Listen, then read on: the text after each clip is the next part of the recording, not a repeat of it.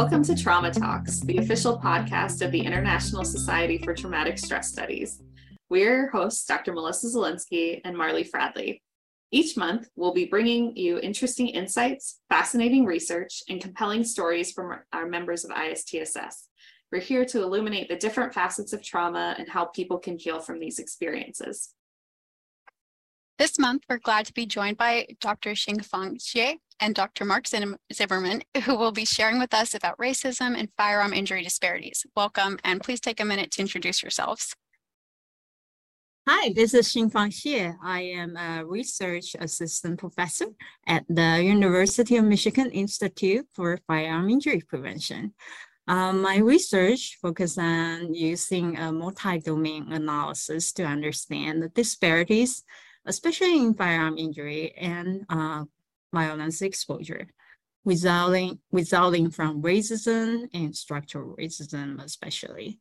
I also seek to identify behavioral, interpersonal, and community factors that promote resilience among communities shouldering the unjust burden of violence and racism, and therefore, hopefully we can inform prevention efforts. And I am Marc Zimmerman, the co-director of the University of Michigan Institute for Firearm Injury Prevention. I'm also the co-director of the National Center for School Safety that's based in the Institute. And I am the director of the Youth Violence Prevention Center funded by the CDC. My research focuses on positive youth development. I also study adolescent health and resiliency, applications of empowerment theory. And one of the programs that I'm currently involved in is Youth Empowerment Solutions, which uses our application of empowerment theory to reduce youth violence. Thank you both so much for being here with us today. We're really excited to have a conversation with you and get to share just all of the wisdom that you have with our members. I have just a really, foundational question to start off with. So when we are talking about firearm injury disparities, what do we mean when we say that term, firearm injury disparities? Firearm injury disparities refer to the unequal distribution of firearm-related injuries and deaths across different groups and populations. This can be due to a variety of factors, such as income inequality, under-resourced public services, lack of opportunities, firearm availability, elevated exposure to violence and discrimination. I'd like to add that we can think about disparities by geography. For example, there are more injuries and deaths from relating to suicide in rural America. There's more injuries and death due to interpersonal violence in more urban centers. And so there's a geography difference as well as gender differences. Women are more likely to be victimized by firearms in intimate partner violence, for example. And then, of course, there are racial disparities, and those are also equally problematic and unequally distributed. It's really helpful. And I think, we're going to dive into an element of that and think specifically about the relationship between racism and discrimination and firearm injury. I'm wondering if you could say a little bit more about that relationship and kind of what that brings up for you when we talk about those two pieces together. Well, when we think about racism and discrimination, it's sort of there's two different aspects to that. One is structural racism, and that is the legacy of redlining, identifying where people can live in an urban center, educational policies that might create more or less opportunity structures in communities as well. So there's a whole level of structural factors. Another example is vacant lots. Vacant lots become hotspots for crime because there's this eyes on the street. Those are unequally distributed in the United States. Those are mostly in urban centers that are disadvantaged because of disenfranchisement of economic opportunities, the deindustrialization of the North and many factories moving south. And so many cities have been left with vacant lots, abandoned homes, and streets that may have fewer people on them. there's another aspect of racism and discrimination and firearm injury, and that is just the covert racism that may occur, the unconscious bias that we hear about when a police officer might come to a car where there's a legally owned gun in that car, and that how that might be differentially addressed by a police officer. But there's also the explicit examples of racism, and I think Hsing-Fang can talk about some of the work that she's been doing with Asian Americans, and the fact that during COVID, Asian Americans felt more threatened, and so we're actually purchasing guns to protect themselves for fear of racism against them. So I'll let Hsing-Fang talk a little bit about that. Sure, I can directly hop on this. I was initially motivated to do this research because of an observation of the surge of the hate incidents targeting Asian Americans since the beginning of the pandemic. And then we also saw increased discussion of firearm purchase among our Asian American communities, and for the reason for protection, like Marc mentioned. So I just want to highlight how the surge looked like. Take the period of March 2020 to February 2021, for example. Just within that 1 year period, there were almost 3,800 racism incidents that's reported by Asian American community. And now know that that's a huge underestimate, right? And that's only the ones that's being reported, not counting the ones that are not being reported. And there are other studies that have revealed that the hate crime against the Asian American community increased by almost 200% in the beginning of 2021 too. So this is like a continuous issue.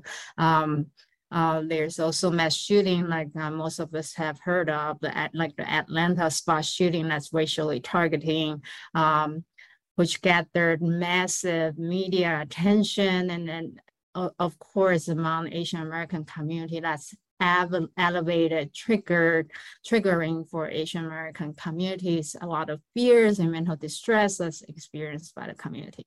Now, understandably, there are living in this fear. There are a lot of discussion and sharp rise of firearm purchase nationwide, and that includes Asian Americans. My collaborator, Dr. Zuying Wu, for example, was also notified by the community partners that she'd been working with, and they got a lot of Asian community members visiting the firearm outlet, and the owner of the outlet reach out and say, hey, we noticed a lot of Asian Americans come to our shop to purchase firearm. We want to know what's the reason driving them that. So that's how we really want to start this research and want to test the hypothesis we had, which is this increased racism experience linked to this firearm purchase. And we did find out our finding suggests that since that pandemic, racism experience likely played a significant role in the concern of safety and therefore firearm purchase for protection. I just want to add that it is the firearm purchase itself, it's not what we're concerning. What is concerning is that we also know that 55% of our study participants are the first-time gun owners. We know nothing about their knowledge, how they store their firearm. Those firearm-related behavior is something we need to learn more from our community members. Thank you so much for explaining that, Dr. Hsieh. I'm wondering if you or if both of you might go into a little more detail about how different populations can be affected by racist experiences and firearm-related behaviors, and how these experiences of racism impact firearm-related behaviors. Well, I can talk about that a little bit, and then Hsing-Fang for sure, add on. But the firearm violence affects really every community, as I mentioned before, and different racial groups in different ways. but African Americans are certainly much more affected by interpersonal violence than other groups. Part of that reason is because of the structural racism that has occurred in the United States around concentrating poverty.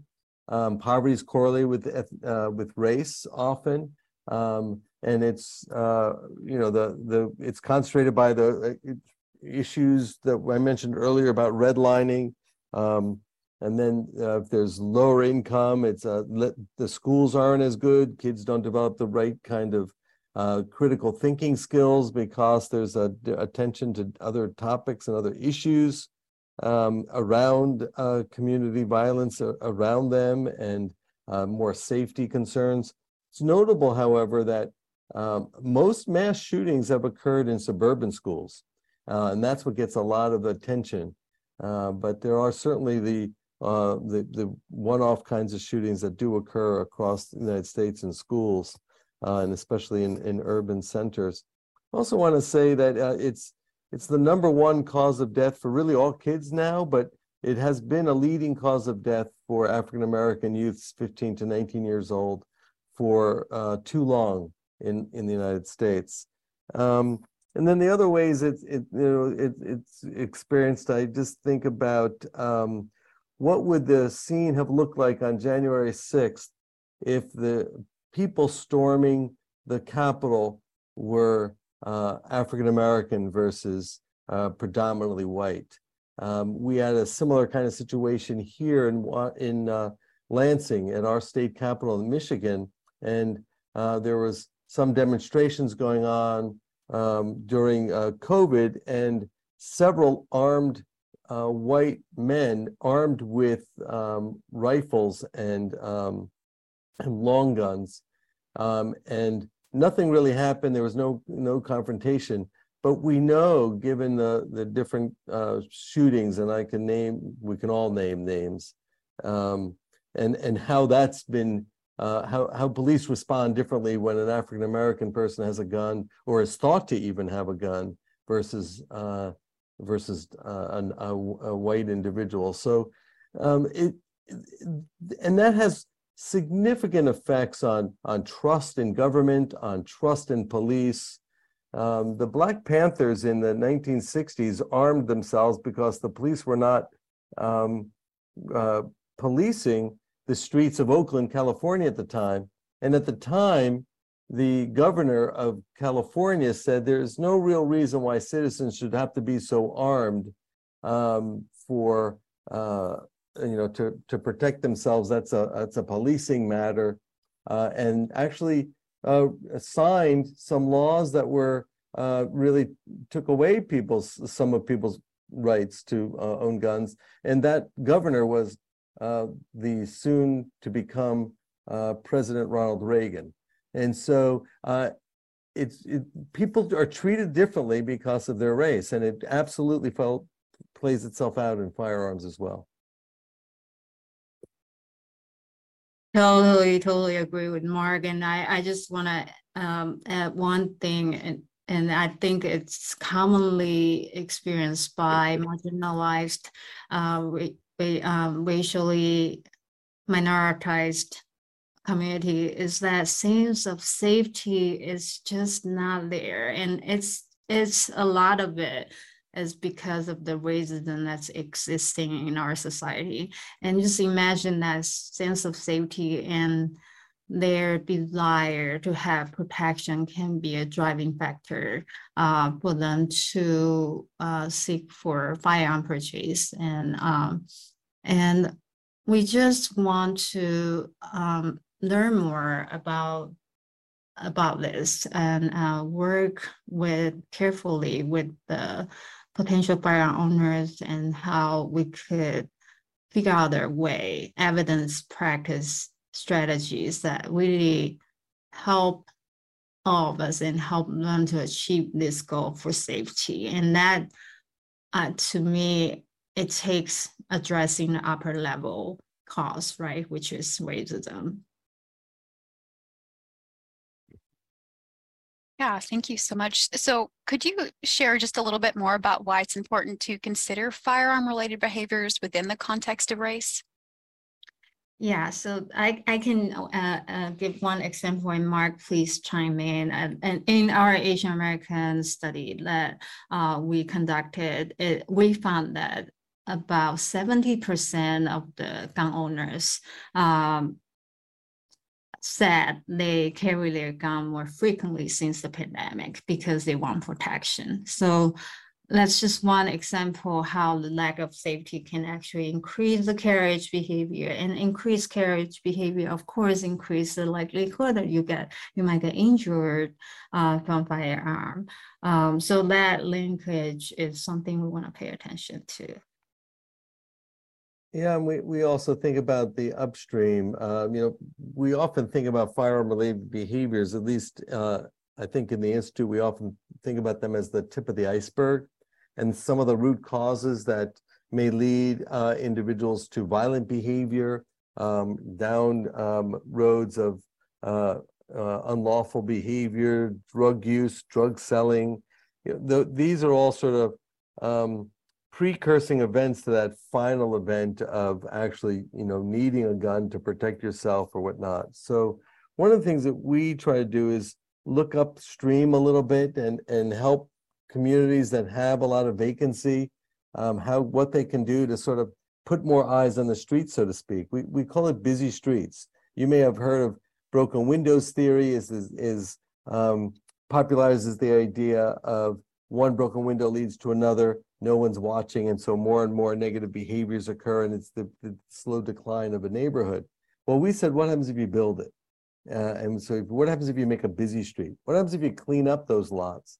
What happens if you do that with community residents in collaboration with police, the city council, land banks, what have you in any given community? In other words, it's not on the responsibility of the people who live in communities like that it's all on them, but in collaboration and kind of take back their neighborhoods, basically make it look nice, make it clear that there's a message that people care and are paying attention to this neighborhood. And what we find is when we do that, when they do that, I should say, when we evaluate it, crime goes down, violent crime goes down, firearm-related incidents go down.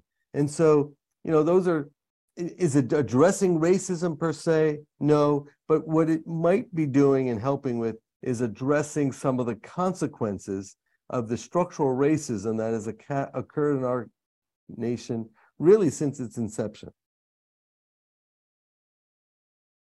That's really helpful to hear about. And I know we're going to dive more into interventions in a little bit as well. First, I kind of wanted to back up and just, so we've been talking about, elevated exposure to violence as a result of structural racism. I wonder if you could talk about for our listeners just about sort of some of the short and longer term effects of violence, firearm violence exposure, and what we see in folks that have those experiences. Mark, I could try to take on. Oh, please. I was just going to say the same thing, Hsing-Fang. Hsing-Fang has done a lot of research on this topic in particular. The sequelae of violence exposure and firearm violence exposure is significant and deep and widespread. So Hsing-Fang, should share some of the research that you've done recently. Sure thing. First of all, let's talk about short term. What we know about the short term effects of gun or firearm or violence exposure. We know that the direct exposure to violence, the individuals may experience physical injuries, post-traumatic stress symptoms, major depression, and other adverse psychological outcomes. Now, for the long term, this is something I've done some research around the long-term effect of exposure to violence, and we know that can lead to chronic health problems. PTSD, major depression, again, substance use disorder. In using this longitudinal data, 24-year long longitudinal data. That's actually a project that by Dr. Zimmerman, Marc. We found that exposure to violence during adolescence can actually link to higher risk of early onset hypertension in young adulthood.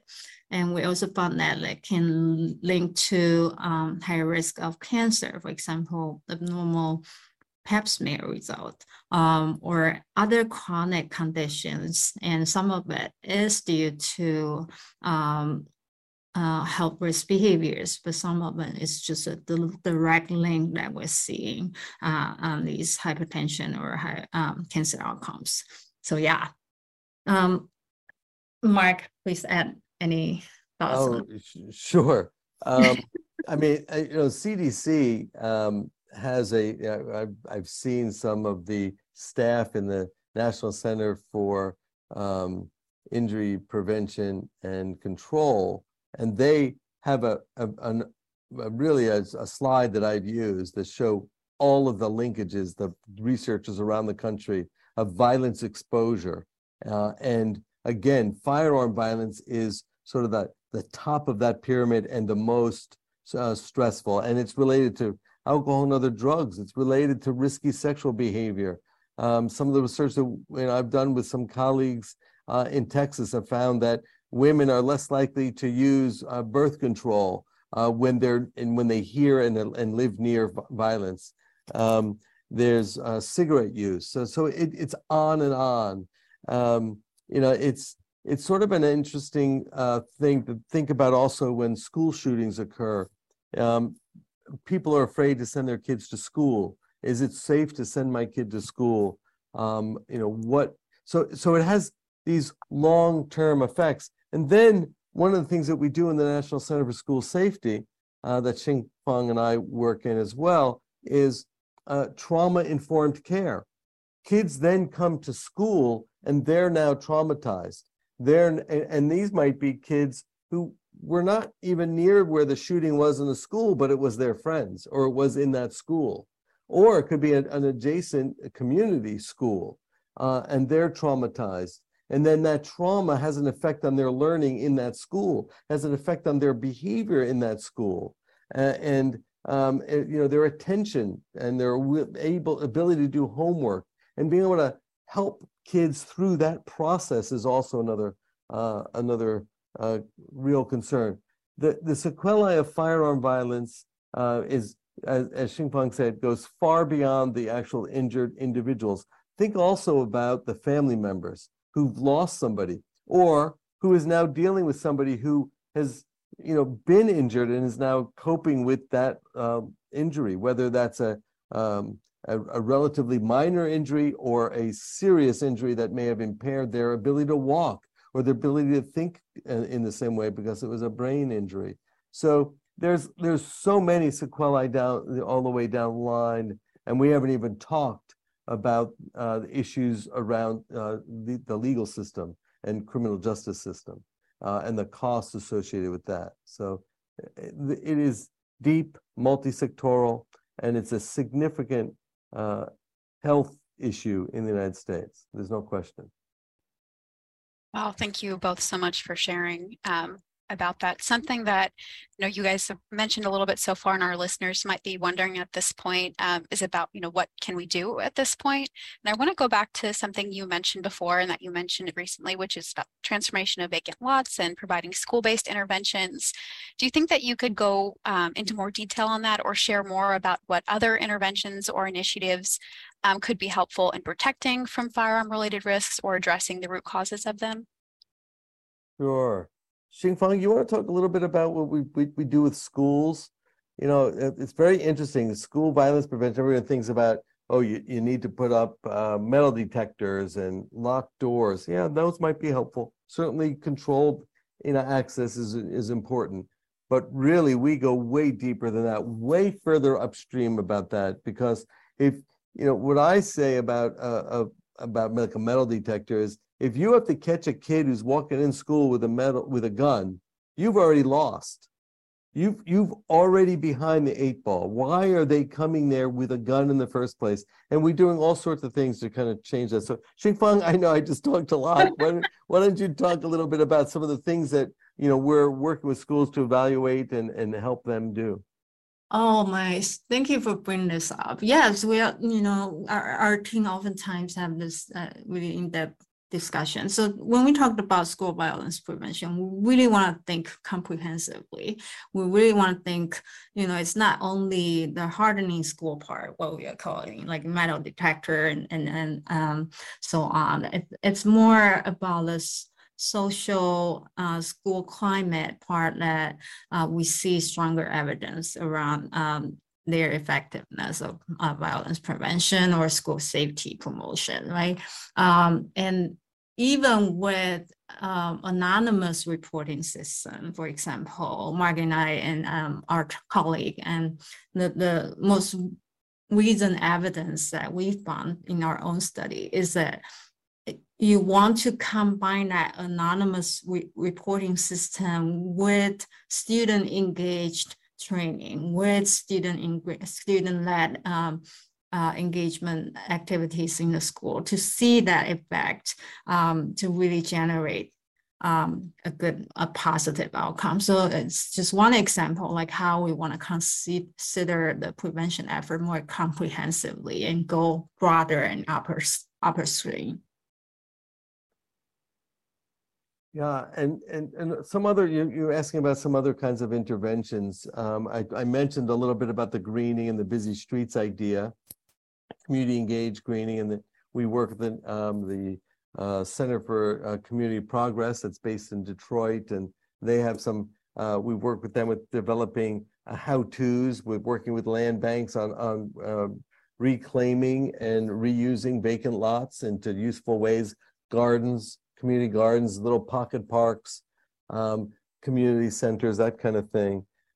We also have a program called Youth Empowerment Solutions that we have worked with as an after-school program to engage kids in positive community change. And basically, it's a curriculum working with the middle school kids to help them kind of think critically about the safe and not safe places in their communities and why they are such in those ways, and then what they can do, what kind of changes they can make in their community, and then they actually make those changes. And that they've done things from a community garden to painting a mural to community celebrations. And you know, there's a website that people can go to, and I don't know if I'm allowed to give a commercial, but I will real quickly say, if you go to yes.sph.umich.edu, you could download the curriculum for free. And apply it or any parts of it to your own community. And we have found it to, in comparison group studies, we have found it to reduce kids' violent behavior and increase their positive behaviors and engagement in school. We also have colleagues who are doing work in the emergency department, doing a brief intervention for kids who come in with an injury, using a motivational interviewing strategy. It's been effective in randomized control group designs, and that is now we're testing it to roll it out in the healthcare system more broadly to pediatrics and more primary care situations to see if we can get kids to hear about different strategies, and then to do the motivational interviewing to kind of do different kinds of actions when faced with a reason why you might pick up a gun or be violent for any other reason. Just a lot of really incredible work to hear about. So much it's clear that you all are doing in this space. As we think about kind of what's next, I'm wondering like what y'all see as the most pressing research gaps when it comes to understanding, especially how racism impacts firearm injury disparities. So what are those gaps? What do you think might be needed to address the gaps? It'd be great to hear a little bit about. So I will take a crack of it, and then Mark can hop on to add more too. So when we think about racism experience, we oftentimes think about interpersonal racism acts or violence, but like Marc elucidated for us earlier, it is very important to know that these are products of much upstream structural level racism that has been longstanding, and that interplay between structural racism and these interpersonal racism is something we are really hoping to see to learn more. And that can include disparate healthcare access, that could include looking to redlining and racial segregation, that could include policies that contribute to these disparity outcomes or cultural racism, right? And how that could deprive people from equal access to resources, opportunities, or services. So our goal is to get a better understanding of the root causes of the cause, to say that. And if that fall unaddressed, I feel like that's more like putting a Band-Aid on a deeper wound. So the urgent need is for us to get a better understanding how that interplay of the structural racism can really influence the firearm injury risk among our communities. And then turn those into interventions that we can actually do to kind of make a change. So another gap is working with police. There's lots of evidence, obviously, of biased policing, but we shouldn't vilify the police all the way around. And there are training that we can do, and there are trainings that have been done. They haven't been evaluated very well. They haven't looked at behavior change. They haven't used necessarily control group designs and that sort of thing. So that's a glaring gap that I think, in the law enforcement I've spoken to, there'd be significant openness to doing just that kind of thing. I mean, I don't think anybody thinks that what's going on is a good idea. And I think they would be in the first in line to say, let's figure out how do we address this problem. So that's one issue specifically around racism in particular as well. But another one I just want to say, and I know we're going a little longer than most of these podcasts go, but the other one that I think is really important to address this issue is a pipeline issue. And that is, we need a major gap is expanding the perspectives and the people doing research in this topic, so that we can have the kind of perspectives that we need to really address racism in all of its forms. And, like I would never ever dawned on me, for example, to do a study about COVID and racism among our Asian Americans. But it took Hsing-Fang to really kind of raise my consciousness about that, and to really critically look at my own privilege in thinking about those kind of things. And so pipeline is a huge issue that we all need to kind of work on. We need to diversify our work, and we need to do it, not just racially, but geographically as well. In many ways, we haven't been doing this kind of research on firearm related injury. And we need to expand it, and we need to build the field, and that's an important gap that we at the Institute are working hard to try to fill. Thank you both so much for joining us today and for sharing your work and your expertise. Gun-related violence and racism are unfortunately topics that always feel very timely to discuss, but it really sounds like there's a lot of excellent work being done and a lot of room for positive change in the future. Where can our listeners go to learn more about these topics?